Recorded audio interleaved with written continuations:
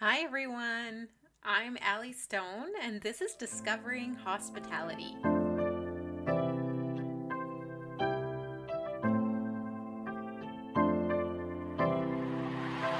Now, for most of my life, I've worked in the hospitality industry and even more specifically in restaurants.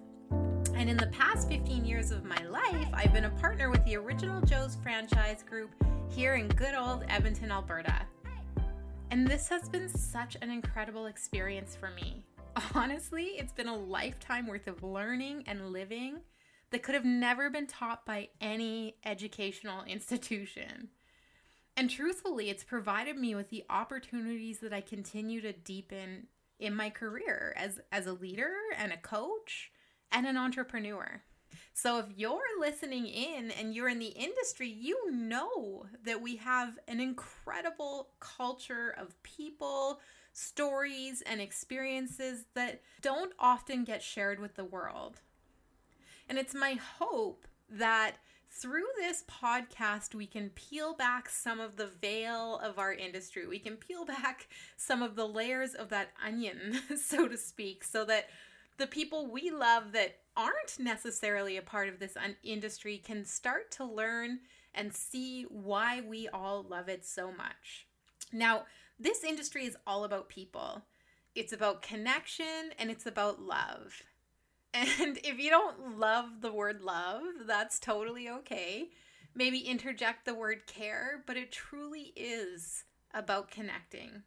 Now, we have a saying in our organization, and it's that people make the world beautiful.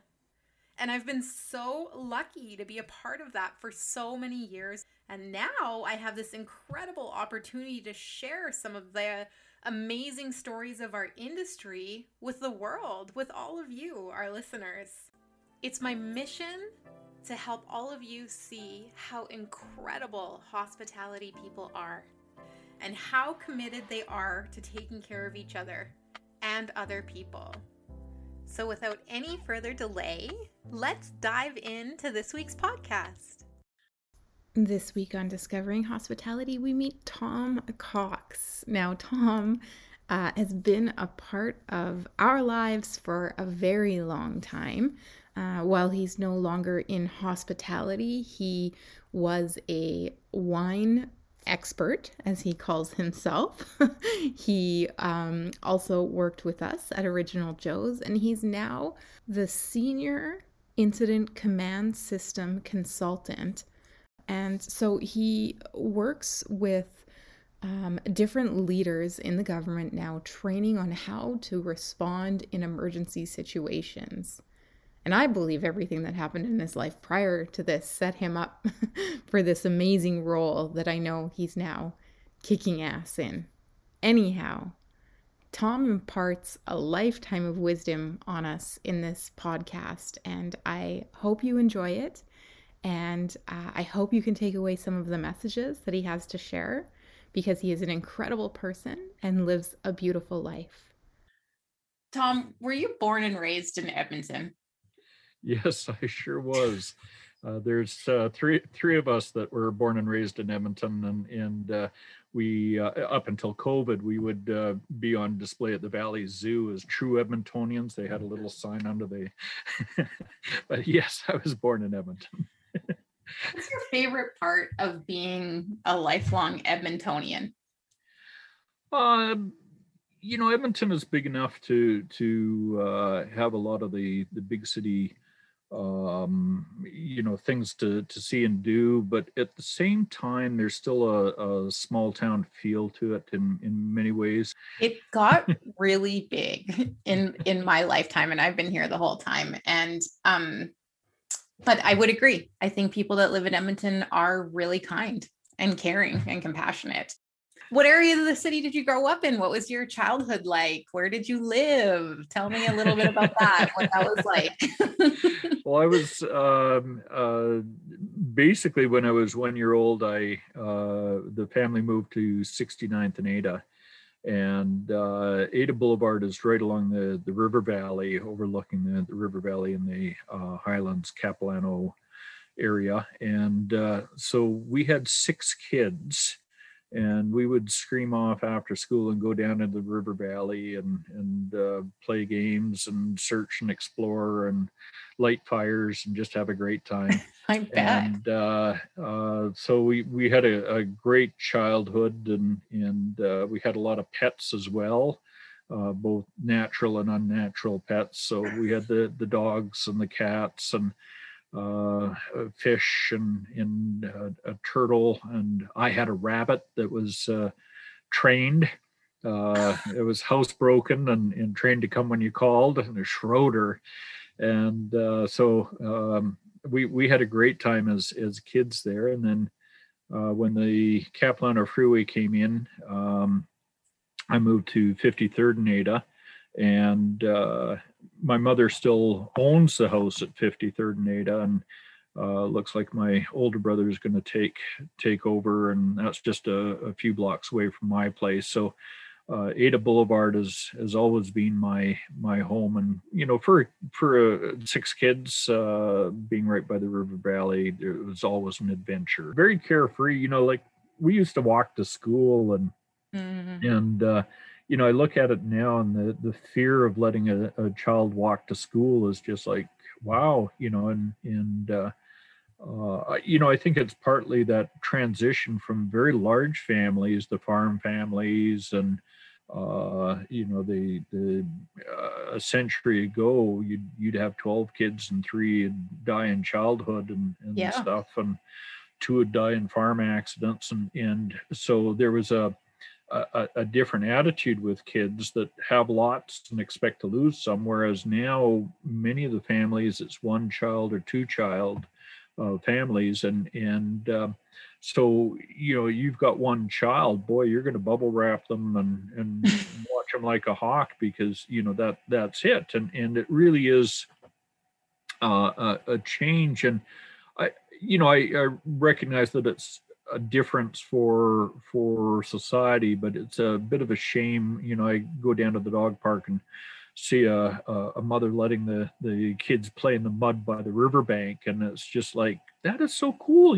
Like kids can still get into mud and paddle the river, and it's a thing. And yet, for many kids, it's just like, oh no, you can't get dirty and you can't go off on your own and stuff. Boy, I got on the bus and traveled all over the city by myself when I was young. So I did too. Yeah. And it's so different. And I often think how we had this kind of transition from the front yard to the backyard. And so we used to, like, when I was little too, we used to play on the street in front of the house. Yes. And now you never see kids in front of the house. And I often think that's so sad, because that was where I met all my little friends and stuff, Exactly. I think we've lost something with that. Yep. With our kids, for sure. Yeah. So you're telling me about this life, about growing up with your 6 siblings, and kind of like how it was just kind of crazy, and you guys had a lot of fun and a lot of adventures. As you grew up in this household, I'm sure it was quite busy. Do you remember what some of the defining moments of your life were as you grew up and into your adulthood, and some of the things that helped shape who you are now, Tom? That's a tough one, because defining moments sort of come and go, and you don't realize it. You don't put it as, oh, that's a defining moment there, and so it other people may recognize it, but many times you don't. So it was never a single moment, but it was okay. As kids, we had sibling fights, and we would chum around with one another, and yet we always had the pets to sort of unite us and entertain us and stuff. And I know that came from my father. He was raised as a only child on a farm, and so dogs were his friends, and so right. We had dogs as pets very, very early on. And so that's one of the things that has really defined me, is the ownership of 3 dogs, and so you don't realize, okay, the first buddy that I got was by accident. He had been shunted from house to home and passed around, and no one could take care of them. And I got over to my parents' place, and here was this extra dog. And I said, "What's this?" And Ted, the youngest brother, had a friend who got the dog, but they're moving into an apartment. The apartment won't take the dog, and they can't find someone to take it, so they brought it over here. But we can't take it because we've got 2 dogs already. And I said, "Okay, well, I'll take him for a day or two until you can find a place to keep him." And all of a sudden, that becomes a defining moment in that. Let's see, the first buddy I had, I think he made it to 17 years of age. So I had him for 16 years, and so defining was by accident. Yeah. There. And so the as I go on, and I've got to say, I had no idea what I was going to do in life, and never have. I've always got into things more by accident.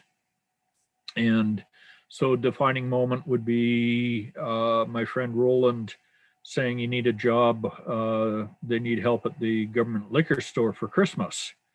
And that took me into a journey where I became a wine expert and a national wine consultant there. So, just sort of by accident, you fall into these things. And I did work with Hire a Student for a couple of times. They hired me to tell students how to look for jobs. And I would go all over the province telling students how to find jobs. And after I finished, they said it's a one-time deal only. We want to put students through as many times as possible and give as many opportunities to people. So a couple of years later, I ran into one of the ladies in charge, and she said, "Oh, we're about to hire again. Are you applying?" And I said, "Well, it was a one-time deal." And they said, "For you, what? It'll be a 2-time deal. Just get your application in." So I did it again.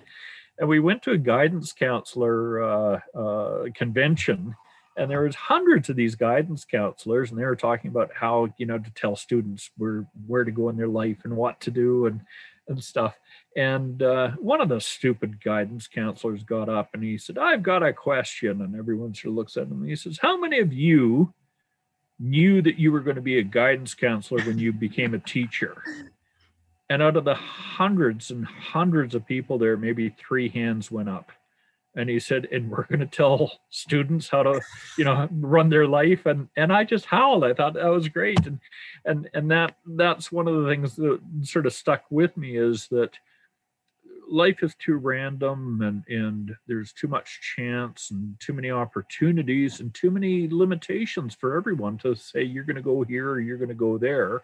And so, I have always looked at it. I've been extremely lucky with where I've ended up every time, and it really has been luck.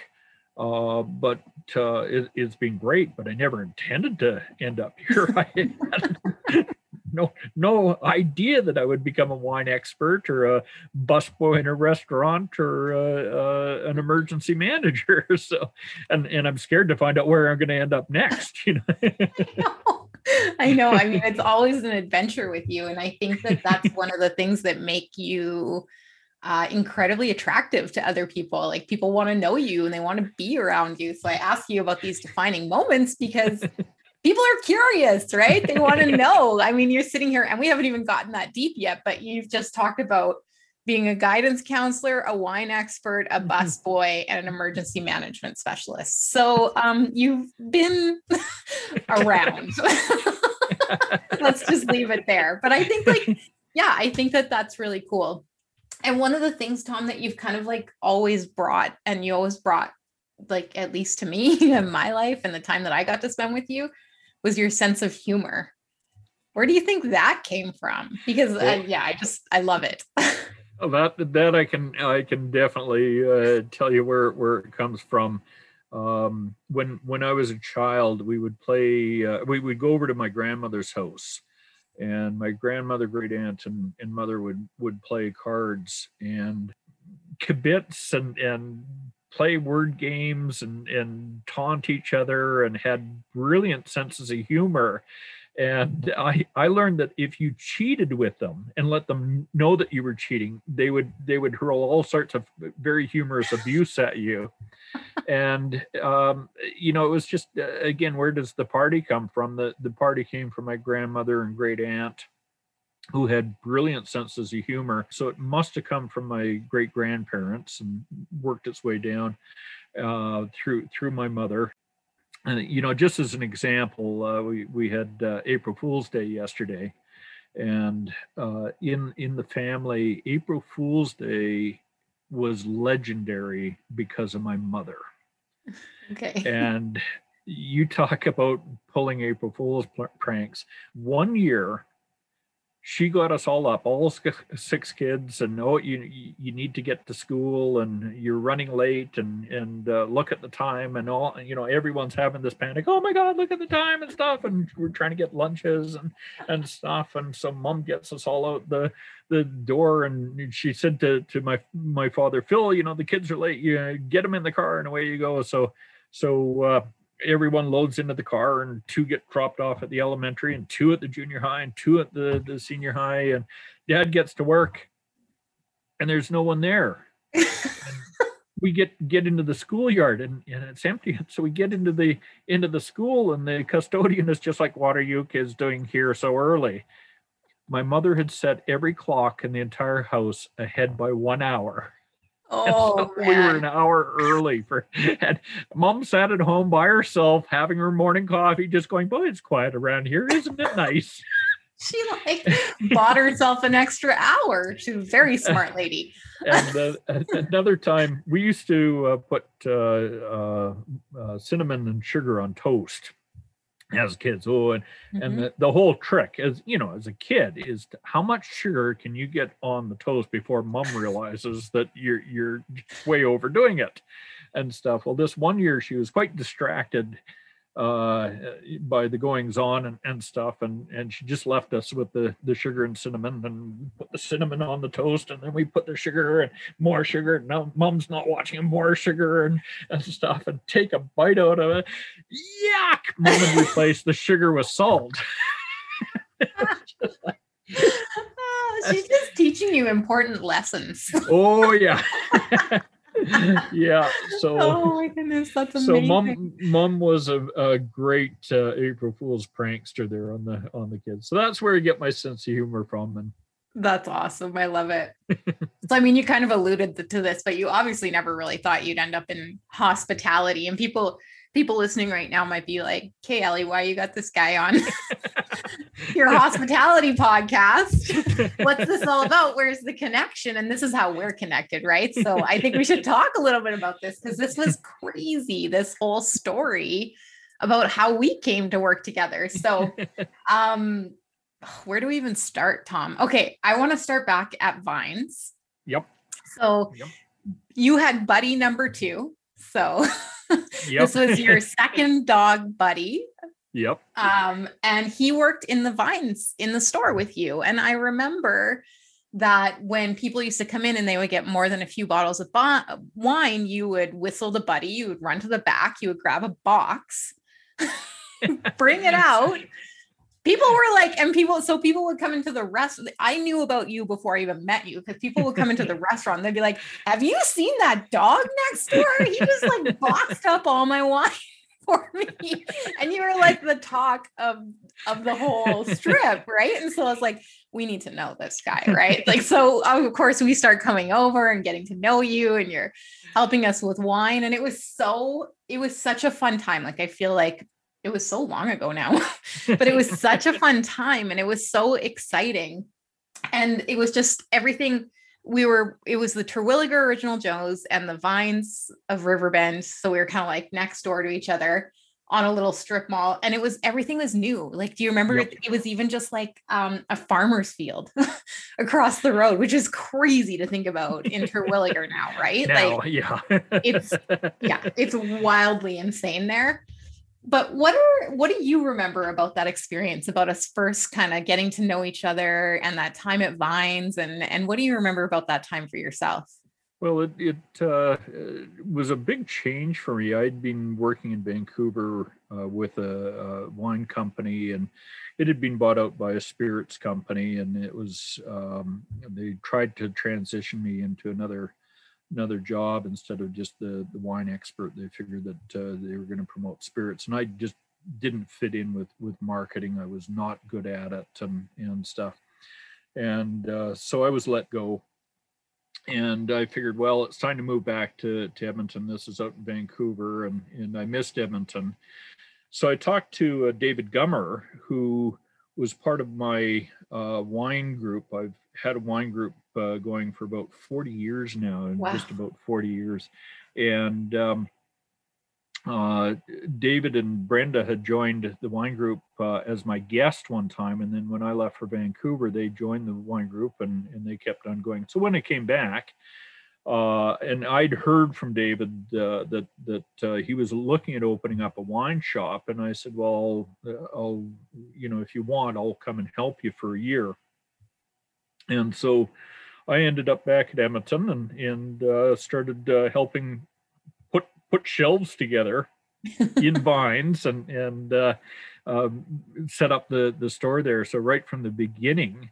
And David said, I said to David, I'm working long days here, and I'm not going to leave Buddy at home if I'm here all day. I got to be able to bring him down. So David, who was a dog owner, said, yeah, you bet you bring Buddy down. So Buddy started coming down to the shop on a regular basis. And I can remember the night before we opened, David phoned me and he said, look, everyone loves Buddy.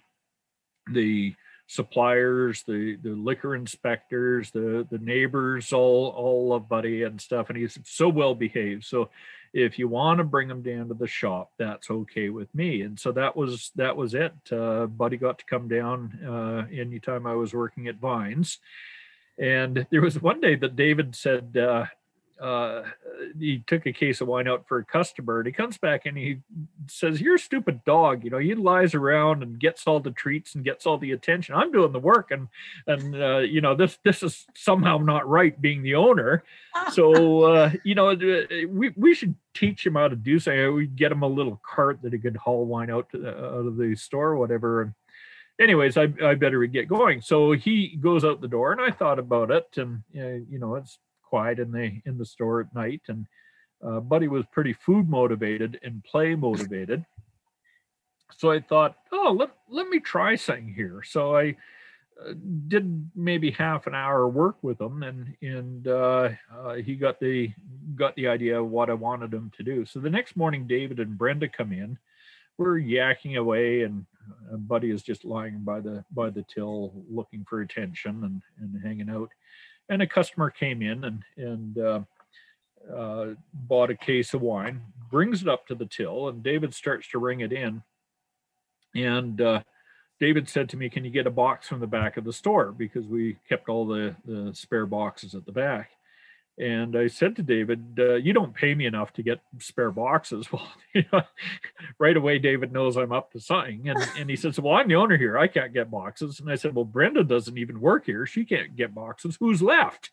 And so we all looked down at Buddy, and I said, "Buddy." And he pops up, and I said, "Go get me a box." And so he trots off all through the shelves and gets to the swinging door at the back of the store, and you hear rustle, rustle, rustle, and he comes out with his box in his mouth and goes right through all the shelves and right by the customer, right by Brenda, right by David, comes around, puts the box right at my feet, and he gets a treat. And the customer goes, "Oh, that's so cute." And Brenda goes, "David came home last night and he said, oh, and you've already got how long did it take you to do that?" and stuff. And David looks at me and he goes, "The dog stays. You might get fired, but the dog stays." And that was it. That was Buddy's job, was to get boxes from the back of the store. So we lined the boxes up in the back area side by side, so that when he pulled one out, the tongue for the next one would come up, so he could grab the tongue easily. Well, there was one time that customer came in and we had some 6-bottle boxes. We put those up on the shelves because you didn't want people to take them for moving. So we had them set aside. And so this customer comes in and buys 6 pretty good bottles of wine. And I knew that we didn't have any 6-bottle boxes on the floor. That's just the 12. So I start to the back to get a box. And one of my coworkers came up grinning from ear to ear. Just, you could see the smile, and it's just like, okay. So I said, would you like a box? And the customer, yeah. And I said, Buddy, go get me a box. So Buddy jumps up and starts to the back. I said, hold it. And he stops. And I said, bring me a 6-bottle box, not a 12-bottle box. So Buddy goes off and grabs the first box off the pile, which miraculously is somehow one of these 6-bottle boxes has moved its way down to the front of the line. So Buddy comes back with the box, and the customer, oh, that's so cute. That's so wonderful. Hold it. He can't really count, can he? And I said, of course he can. And the customer goes, you got to be kidding. And I said, no, watch this. And I said, Buddy, go get me a box, but this time, and Buddy stops. I said, this time I need a 12-bottle box. Well, the next box is always a 12. So he comes back with a 12-bottle box, and the customer goes, oh my God, I've never seen anything like that. He can actually count. And he goes out the door. And that's one of the few regrets I have in my life, is I didn't tell the customer that this is all the setup. So even to this day, he's still going around telling people, yeah, the dog can count. He can tell the difference. Hey, that's okay. We keep on, for years, literally for years, we would have customers coming in, where's the dog that can count? And it's just like, he can't count. Tell the person who's telling that story that he can't count. He got written up in the newspaper, and that was the start there. And it made a very nice experience for a lot of people. There was one lady that was very allergic to dogs, and she'd still come in. And I'm going, why are you coming in? And she says, I just love the dog, and I love the feel of the shop. And even if I do get a reaction, I still like it here. Okay. That's so sweet. Yeah, it was really the talk of the neighborhood, and it was really cool. And so obviously, things transpired, things changed, and you found yourself not working at Vines. And here's how I remember this. Chris came home to me one day and said, Tom's not working at Vines anymore. And I said, oh. I was like, okay. And he's like, I think he should come work with us until he figures out what he wants to do. And I said, okay, well, what do you want him to do? And he was like, I don't know. I think you can figure that out. So that's what I remember happening. And anyway, it was so fun, Tom. I had so much fun with you. So we didn't work together at Terwilliger. We went to 102, right? Yep. Did we go downtown right away? Yeah. Hey. Yeah. We were there. And so tell me what you remember about those first few days of that experience, and I'll share my memories with you too. So it was crazy. The first thing is, I had no idea what I was going to do. I was so broke. It was, I was traveling right across the city to work at Vines, and getting paid minimum wage. I just couldn't afford it, and I'd used up all my savings. And I said I'd do it for a year. It was about 2 years. So I realized, hey, it's time to move on. So what am I going to do? And it's one of those things, if you don't force yourself. And so I gave notice to Vines that I had to look for something else. And so I was broke, hungry, and no idea what to do. And around the corner comes Allie saying, hey, we hear that you're no longer working at Vines. What are you going to do? And I was just like, I have no idea. Well, come and work with us. And I said, doing what? Well, you'd be host at the front door downtown, and you can greet customers and stuff, and give you a chance to figure out what you want to do. And I said, what's this really involve? And well, it'll be greeting customers and seating them on busy Friday, Saturday nights, and then running food and bussing tables, and helping around. And I said, oh, you want a busboy? And I remember you said, no, this is much more than a busboy. I said, if I can't be busboy, I'm not going to do it. that I want to start, right at the bottom. So I'll be your bus boy. So that was it. You called it host, I called it bus boy. And that was it. And I can remember starting there, and the staff were just great for this 50-year-old man who had no idea what the restaurant industry is all about, had no experience whatsoever. Heather had to show me how to hold a tray. Mm-hmm.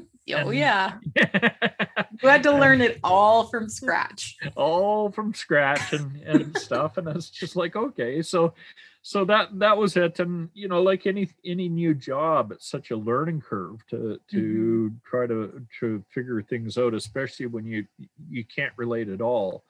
And so it was a challenge, but the staff are great, and you figure it out as time goes on. So we used to have so much fun because you'd walk in, I'd be like, okay, like you'd work Friday and Saturday, just nights, and you were trying to figure out what else to do. And this is kind of how you ended up in emergency management, but that's a story for a few minutes down the road. But so you'd show up, and I would quite often be working with you those nights, and you would always have a new idea. It was like you were like an inventor walking in the door. And so it started with, you used to crack. So I remember you used to crack jokes to people waiting in line. So they'd like come in and be like, oh yeah, I need a table for 2. And you'd be like, okay, table for 6, blah, blah, blah. And you just like totally take do you remember doing that? You just like totally take their information wrong. And the girl would be like, I'd be like, don't worry, he's got it. He hears you. He's just messing with you. I'm always messing with people. And then it became like a thing, right? So then it was like Buddy in Vines, but then people started coming looking for you at the door. And if I was working the door on a Friday and you weren't there, people were not happy. They were like, oh, this like blonde girl's here. I want Tom. What's going on? And then I don't know if you remember patio season. So, I mean, a lot of people that listen to this are hospitality people, and patio season's insane, right? Everybody wants to sit outside, and then the wind blows and they want inside, and it's back and forth and all over the place, and people are waiting for tables. And so I think you watched me get really frustrated with it. And then you showed up with all the little toys. Do you remember that? Yeah.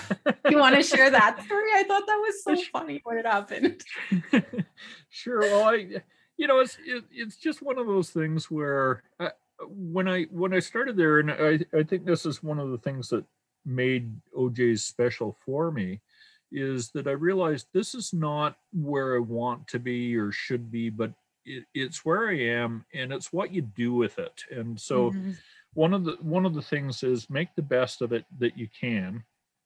And I had this idea that you're always looking at, well, I can try to be as good as someone else. Well, that's okay, but you need to start off by saying, can you challenge yourself? Can you be better than yourself? And so I was always looking at ways of doing it better, doing a better job, and really taking pride in what I was doing. And so it was, just things like the washroom, like, okay, the washrooms are a mess in a bar, so how do I make it better? How do I make sure that I'm going in on a regular basis and wiping things down and keeping it clean and doing that on top of all the other work? And so I challenged myself. And so I was always trying to make it either fun or a little bit better. And so I forget what we were using for letting people know that they're on the wait list to go on the patio, but it was sort of like a card or something like that. And I'm just going, this is boring. And so I buy one of these craft shops, and they've got all these little toys, the plastic dinosaurs or wind up toys and stuff, and they were all cheap. And it's just like, oh, so I bought a whole bunch of these stupid toys, wind up toys and stuff, and use that to indicate that this table is on the waiting list, so that people knew the staff could just walk by a table and go, oh, they're on the waiting list, so I know that we don't need to take a food order until they get outside or whatever, get a drink order and stuff. Well, it's all these stupid wind-up Tyrannosaurus Rexes and stuff. So here are all these people with these toys winding them up and yeah, they all loved across the them. and they loved them. They didn't want to give them back to us. And so that was, that was one of the things of taking something that was sort of routine that you have to do and making it into something that people enjoyed or would want to do. Yeah. And that was part of the challenge of how do you do it better. To be frank, sometimes these things don't work out, but you'll never know unless you try. And I still use that aspect in my emergency management career when I'm teaching courses, and I'm becoming internationally recognized for what I do and the quality of my courses. And I look at it and go, well, it's the same technique that I used at Original Joe's, is try to do the best and take something that's not working. Don't try to fix everything. Try to fix the one thing that's not working and make it better. And then once you've done that, then move on to the next one. And once you've made that better, then move on to the next one. And all of a sudden, everyone's going, you're the best busboy ever, which was completely wrong. I don't know if you recall people saying, oh, Tom, you're the best. And I go, no, you're not. I'm not the best. And they go, well, who's the best? And I say, I don't know, but I need to aspire to something better. So I'm the second best. And the restaurant business can be pretty stressful. If it's not stressful, you're not in the right restaurant. Yeah. And so that was one of the things that you always had to take with an awareness is a lot of times people would get very stressed working in the restaurant or customers waiting in line. And again, it was one of those things of, okay, I'll try different techniques. Which one works best to deal with that situation? So I remember one night, it was just a crazy Friday or Saturday night, and we were packed. It was just swamped. And by that time, I'd worked enough years that I could look around the restaurant and I could tell that server is in trouble. Well, if that server's in trouble, it was time to spend 10 minutes in the section running, getting rid of plates or topping off water, or just saying, what do you need? And after about 10 minutes, they got their feet under them again. And I'd take a step back, look at the front desk and okay, how's the lineup? How's the bar? Okay, who else is in trouble? Oh, that section over there. Go over there and see that they're in trouble. Okay, what can I do? Crash! And a tray of food has gone over and it's landed on customers, and it's just like, okay, that's where I'm going to be needed. And I'd head over and help up. And, it's just like, you take care of the customers, I'll take care of the floor and stuff. And then you'd see the bartenders, you'd see all the chits coming up, and I was, okay, it's time to go help there. And I can remember at the end of the evening getting a number of hugs from the staff, just going, you bailed me out, you saved me and stuff. And you were just great. You were there all the time. And I'm going, I was there for 10 minutes out of a 5-hour shift, but that was the 10 minutes that you needed to be there. And so that was one of the things that I learned. And the same thing with the customers is what, if a customer is upset, what can I do to make it better? And sometimes you'd make a suggestion and it would not go over well. Yeah. Well, they're already upset, it's not like it's gonna, get worse upset. They're upset. It is. And so you'd figure out, okay, this is what it would take to make the customer happy, and use those techniques for the next time around, just speed it up. So that was one of the things that I enjoyed, is challenging myself the whole time, is how can I make a shift better for everyone, not just for me, but for everyone. And then if I got bored, if it was a quiet night, then I'd figure out how to give more abuse to the coworkers and how to drive them crazy, and how to do a better job of that. I became great at harassing my coworkers. I have to admit, I was one of the best. Yeah. Oh, yeah. Yeah. You can take the number one on that one for sure. Eventually, you figure out, okay, what's going to be the most help at the best time. Yeah. And it's one of those things. Is if you're helpful and cheerful about it, you can get away with murder.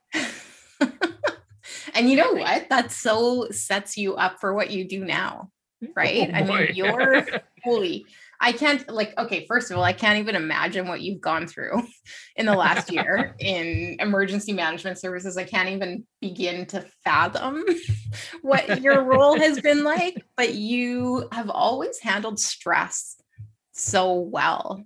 So I want to just talk just a little bit about stress and then we'll get into this new role. But how do you think, like, where did that come from for you managing stress like that? Do you feel stress and are you able to just kind of like roll through it, or how does it happen for you, Tom?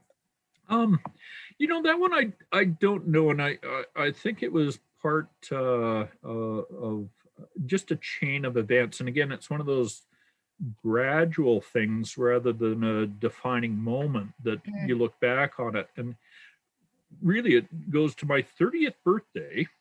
I decided that, I really don't know what life is going to bring, and I don't want to get stale. So I decided on my 30th birthday that for the rest of my life, I would do one new thing every year. And the first thing I did was took a first aid course.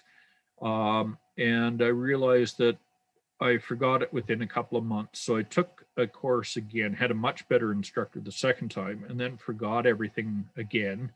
And so I thought, well, I'll never remember this unless I start to use it on a regular basis. So I joined St. John Ambulance as a volunteer and spent probably nearly a decade with them, became superintendent of the North Shore Division in North Vancouver. Eventually became part of the provincial bike team, ran the provincial bike team, and area commissioner. And I ended up on a lot of emergency scenes. And one of the things that I realized is that you need to be able to help out, but it's still someone's worst day in their life. Yeah. And there's only so much you can do. And so you have to have a very even temperament to just go, I can only do so much. I can't rebuild your house for you. Here's what I can do, and I'll help out. And a lot of it was just listening to people. They wanted to tell their story, and they weren't talking to you. They were trying to figure out for themselves. And so that experience came over. By the time I got into Edmonton, I was involved with the amateur radio emergency service in Edmonton, and again helping out. And so going into Original Joe's to have a plate of food crash to the floor and the entire restaurant go, I'm just going, no one's you dying. Guys are crazy. It's not that bad. We'll deal with it. And so, for a customer that got really upset, it's just like, I'm sorry, but no one's dying. And if this is your worst experience, when we're trying to fix it, doing the best we can to fix it, if you're still not going to be happy, I'm sorry, there's nothing that we can do. You just have to accept it. And I think that attitude is very important for the customers to see that you genuinely care, you're genuinely doing your best. And yet at the same time, there's a limit. We can't fix all your problems in life in an interaction in a restaurant. So that really helped out. And doing something new every year for the rest of my life has been one of the best experiences. I strongly recommend it for everyone. It doesn't require you to make a major choice, and it's up to you what you feel like that particular year. I don't pick it on January 1st. I usually wait a few months and sort of think about it. What would I like to do? And and one of the things I found is if you enjoy it, keep on doing it. And if you don't enjoy it, you can say, I tried it and I'll never do it again. So just an example, I took Mandarin Chinese. and loved it, but I could not remember any words if my life depended on it. So I realized I will never be a Mandarin translator ever. Right. So I took it and said, this is not for me, and stopped. One year I did the West Coast Trail, and That story. that was a real challenge, and we went with a group of 8 people. I think 6 walked out with injuries on perfect hiking conditions, and yet having done it once, I thought, oh, I can do this by myself, and so I did it quite a number of times. I think I got up to 7 or 8 times, and if you enjoy it, you keep on doing it. Now, this is the other aspect, is people would say to me, there's so many hiking trails around North America. You're in Alberta, you got some great hiking trails up in the mountains. Why do you keep on doing the West Coast Trail? Well, this is a destination trail. If you don't know about it, it is one of the best hiking trails in the world. And I was right in Vancouver, so to pop over to Vancouver Island and do it, it's right there. People travel from all over the world, just the chance to do it once. Keep on doing it if you enjoy it. And I remember being on the trail and saying, at one point, one day, I will not be able to do this. And I don't want to ever say I had the chance and didn't do it when I could, because there will be a day that I know the chances will end. And so that's one of the things that I've really taken away with everything that I've done, especially the one new project a year, is give yourself a challenge. Try something new, try something that you might be interested in, and find out if it works for you or not. And when you do it, if you like it, keep on doing it. But just realize, and here's one of my pieces of advice for everyone. And it sounds like a real downer, but it's not. It's just everything ends. Friendships end. A dog's life will eventually end. Your career will end. No matter whether it's good or bad, it all ends. And so, if you enjoy it to the fullest, and realize one day it'll end. On the other side, if things aren't working out, life sucks sometimes, and yet I can't fix that for you. I can't pull you out of your doldrums or out of your bad situation. All I can say is that all bad things eventually end too. So when you're going through life, enjoy it while you can, make the most out of it, get good at it, and you never know where you're going to end up. And so that was one of the things with Original Joe's is I took great pride when I got the business cards that said busboy, because as far as I know, I'm the only busboy who's ever had business cards with Original Joe's. And I've got a couple of cards, and I got them with pride. I've also got the medal for the Joe's Star. I still have that, and have my Original Joe's shirt. And again, it will end one day, but that doesn't mean that the memories end and the pride ends. And it's been one of the highlights of my life. So with any chance to work in a restaurant, enjoy it to the fullest, and give the customers a rough time. Those are words of wisdom. That is amazing. I love it. Well, you're definitely you're touching my heart with all of that. I think it's so important. Just time can sneak away on you if you're not paying attention, and we don't get those minutes back. What's happening right now? What's in the future for you, Tom? Where are you headed, and what's happening in your life? Okay, well, I've been in emergency management for going on 14 years now as a career. I got on with the government of Alberta as a trainer in emergency management, and I stayed on at Original Joe's for the first few years. Yeah. And so I had 2 careers at the same time. But eventually I just found that the work with the emergency management was getting to be too much, and the strain was starting to show. So I had to pack it in with Original Joe's, and it's one of the things that as I moved on within emergency management, and again trying to do a better job, and a little bit of luck that just after I started the government, when I applied for the job, they said, "What experience do you have?" And I said, "Oh, all those volunteer experience." And they said, "Well, have you been in with the fire or the police or EMS?" I said, "No." "Have you got a degree?" And I said, "No." It's just like, why should we hire you? "Well, I can bus tables." So I used my volunteer experience. And so when I got hired, they said, "Well, what other training have you got?" And I said, "I've got this incident command system out of British Columbia that's used in the United States." And they said, "Well, we don't even use that in Alberta. So what else have you got?"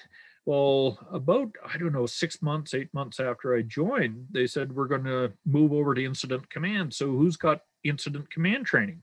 And I put up my hand, and a bunch of people put up their hands, and they said, but who's got to the 400 level?" Well, Vancouver was very gracious at giving 2 spots to volunteers on every course. So I had my 400, which is a fairly high level, and not as many hands up. And they said, "But who's taught ICS?"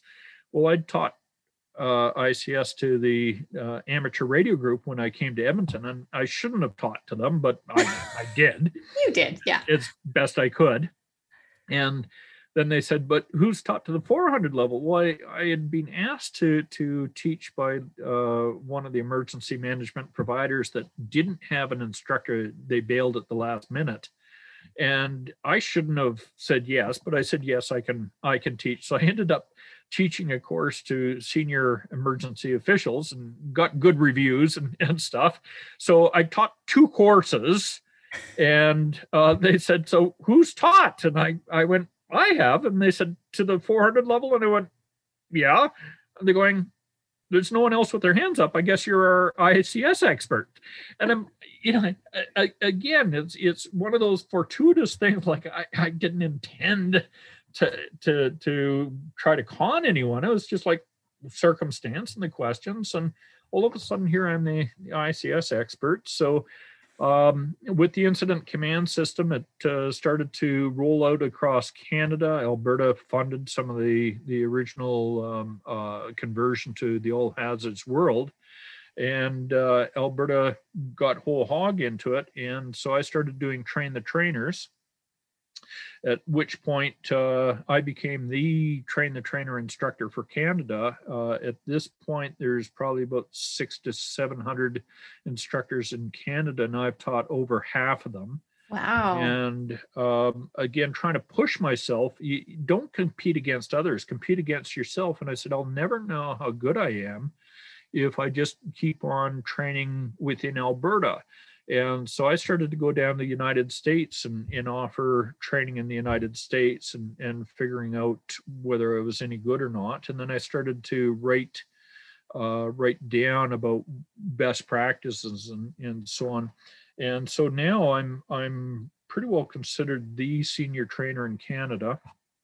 I know that people across North America are looking at the writing and the videos that I've done on how to instruct ICS. I've had American instructors come up specifically to take the courses that I offer now. And I know with ICS Canada, they say there's no one in the world doing what you do with instructor development.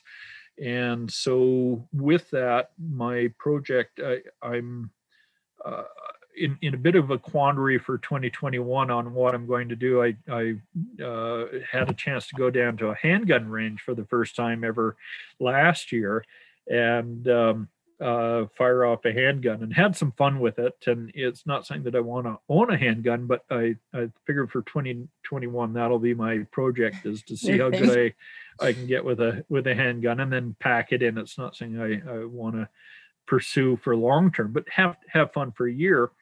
So 2022, for the first time ever, I know what I'm going to do for the next project. And the next project is I want to present 3 distinctly different emergency management papers at 3 different conferences in 3 different locations outside of North America. And 2 of the papers I've already roughed out.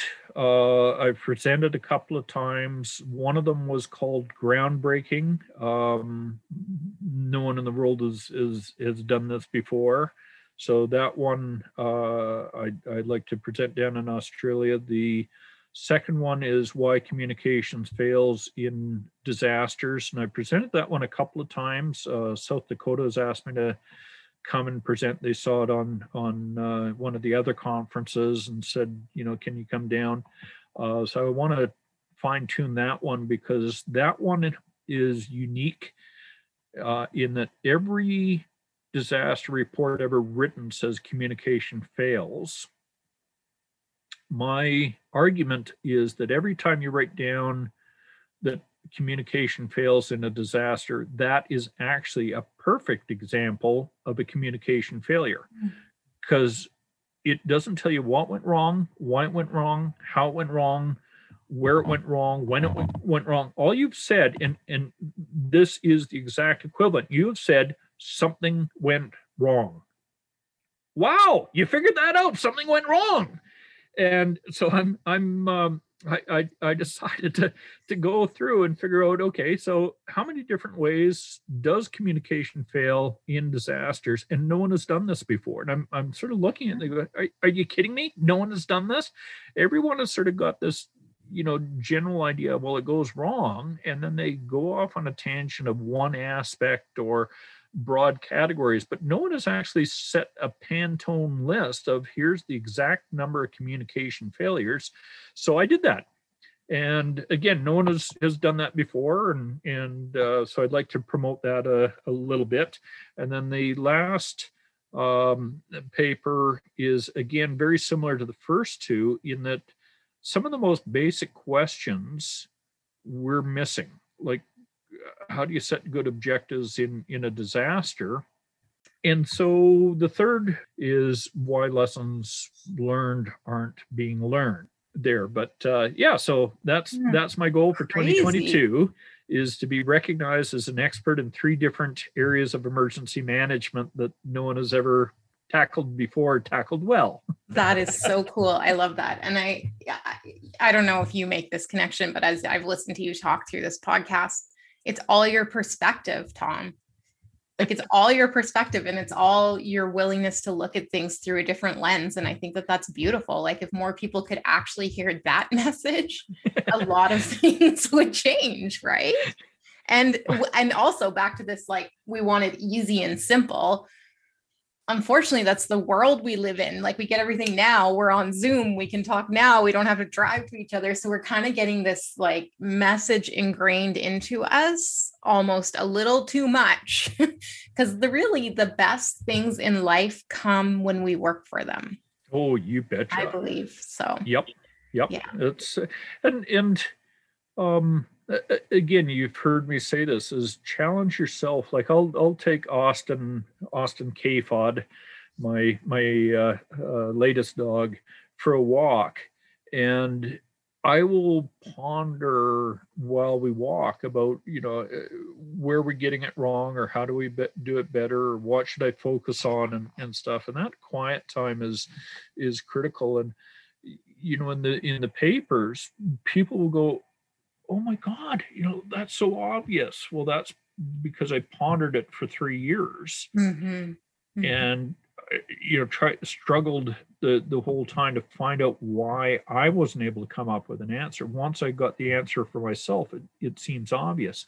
And everyone goes, oh, that's so simple. And that's just like, that's 3 years of hard work. Yeah. It distilled down to the obvious that everyone should have known right from day one. So take some time for yourself. Take a walk with the dog and think. And you'll be amazed how much further you'll be ahead. That's very cool. Okay, so there's a lot of talk these days about spirit animals. big Yes. thing still in the restaurant industry. We talk about it. My husband, Chris's spirit animal at the Edmonton International Airport in the departures gate, you know, that weird running dinosaur that's like the Albertosaurus or something? Yep. That's his spirit animal. So just to give you an idea, he wanted me to ask you which one would be yours. Oh, that's a simple one. It's the Hispaniola solenodon, and it's the only venomous mammal in the world. We had a new employee come and join us in my area of work, and we figured, again, for some reason I wanted to harass the person the first day on the job, so we all agreed that we'd come up with the weirdest spirit animal that we possibly could, and so we all did research on the weird animal. I mean, and mine was the Hispaniola solenodon. And as we go around, we said, you know, what's your spirit animal? And Daniil said, oh, the grizzly bear. And the next person had this weird purple frog, and the next person had this obscure animal. And she said, oh, and I've even got a tattoo of it on my arm. Well, she had got me to draw a ink drawing on her arm, but he shows the tattoo, and Daniil is just going, what's with you people? So the Hispaniola solenodon is the only venomous mammal in the world. Wow, and that's my spirit animal. Perfect pick, Tom. And I should have never thought for one moment that you hadn't thought that through. Next. Next, okay. Off the cuff, what's your favorite joke to tell of all time? Oh, Lord. So the problem with that one is it is exactly like, what is your favorite wine? And having been a wine expert, you know, it really depends on who you're with and what's going on. Yeah, there's no one favorite one. And as far as the wine goes, my favorite wine is the one that someone else paid for. Fair enough. Especially you wine experts. You guys are drinking expensive stuff. So yeah. Well, actually, so I think that works with jokes too. Is my favorite joke is the one that the listener has to pay for. And many people have paid for my jokes over the years. Oh my God. Oh, Tom. Yeah, you're going to pay for it. Oh, yeah, for sure. Okay, so last question is one day when you leave this earth, Tom, what do you hope people will remember about you? That I labeled all the pictures with the name of the person, the date, and why that picture was important for me. I'm going through my mother's and father's, grandmother's and great aunt's pictures. You see all these pictures of people and settings, and there's no label, there's no date, there's nothing. And so it must have meant something to them, because you can tell some of the pictures they've absolutely treasured, but there's no context or any record. And so that would be the one thing, is that when you go through life, take some pictures, and whether they're digital or with an old camera, whatever, please take a couple of the best ones each year and put them aside, do a hard copy and label, this is why the picture was important, who was in it, when it was taken, and why it was important to you. Because the people that come after you, your grandkids and great grandkids, will always wonder. And you know, I've got a picture of my great grandparents on the kitchen wall. I don't know them at all. That's the only picture we really have of them. And I wish that there was something on the back of the picture to say whether they had a good sense of humor, or whether they were terrible with kids, or whether they ever actually worked as a busboy, because, you know, those are the things that really matter in life.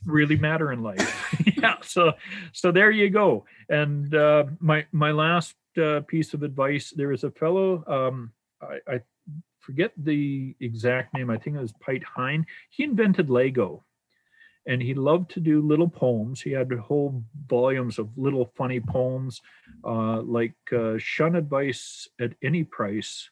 That's what I call good advice.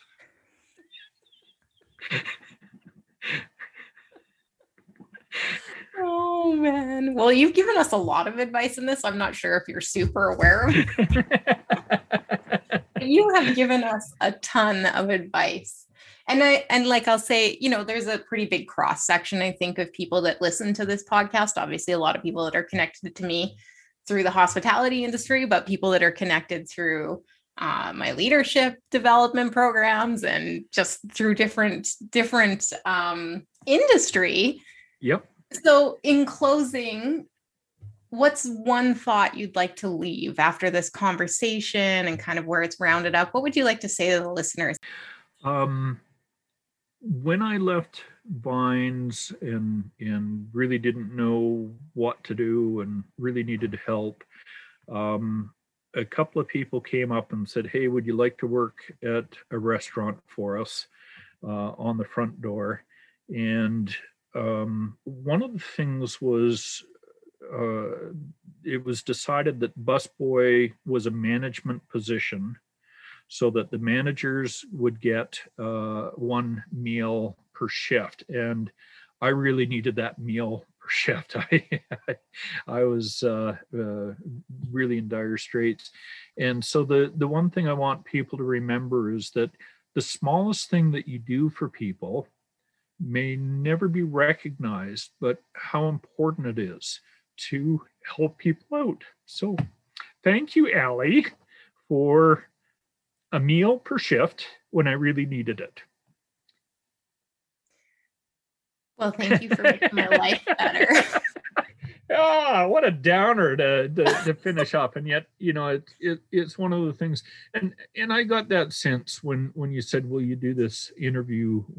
I'm going, why the heck would you interview me? And in the conversations about, you had such a big impact, and we enjoyed your company and we enjoyed having you around and stuff. We don't understand how much of an impact we will have on other people, and we don't understand how those small gestures can have big results. And sometimes we focus too much on the grand gesture and, we're going to go down to the food bank and donate all this, or whatever. Sometimes it's those little unspoken, not even remembered things that had the biggest impact on other people. So make sure you keep on doing good small things for people, hey? Yeah. And it's always worth it. Well, that's a wrap, everyone. Another week of discovering hospitality and one more amazing guest on to share their beautiful stories. Thank you so much to all of you, our listeners, for your continued support.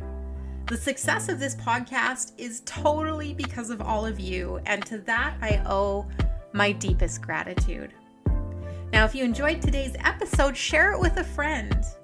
And as always, don't forget to rate, leave a review, and subscribe to this podcast. I love hearing your feedback. And remember, the world is always made more beautiful by people like you. Don't ever forget it. Until next week, take care, everyone, and we'll see you then.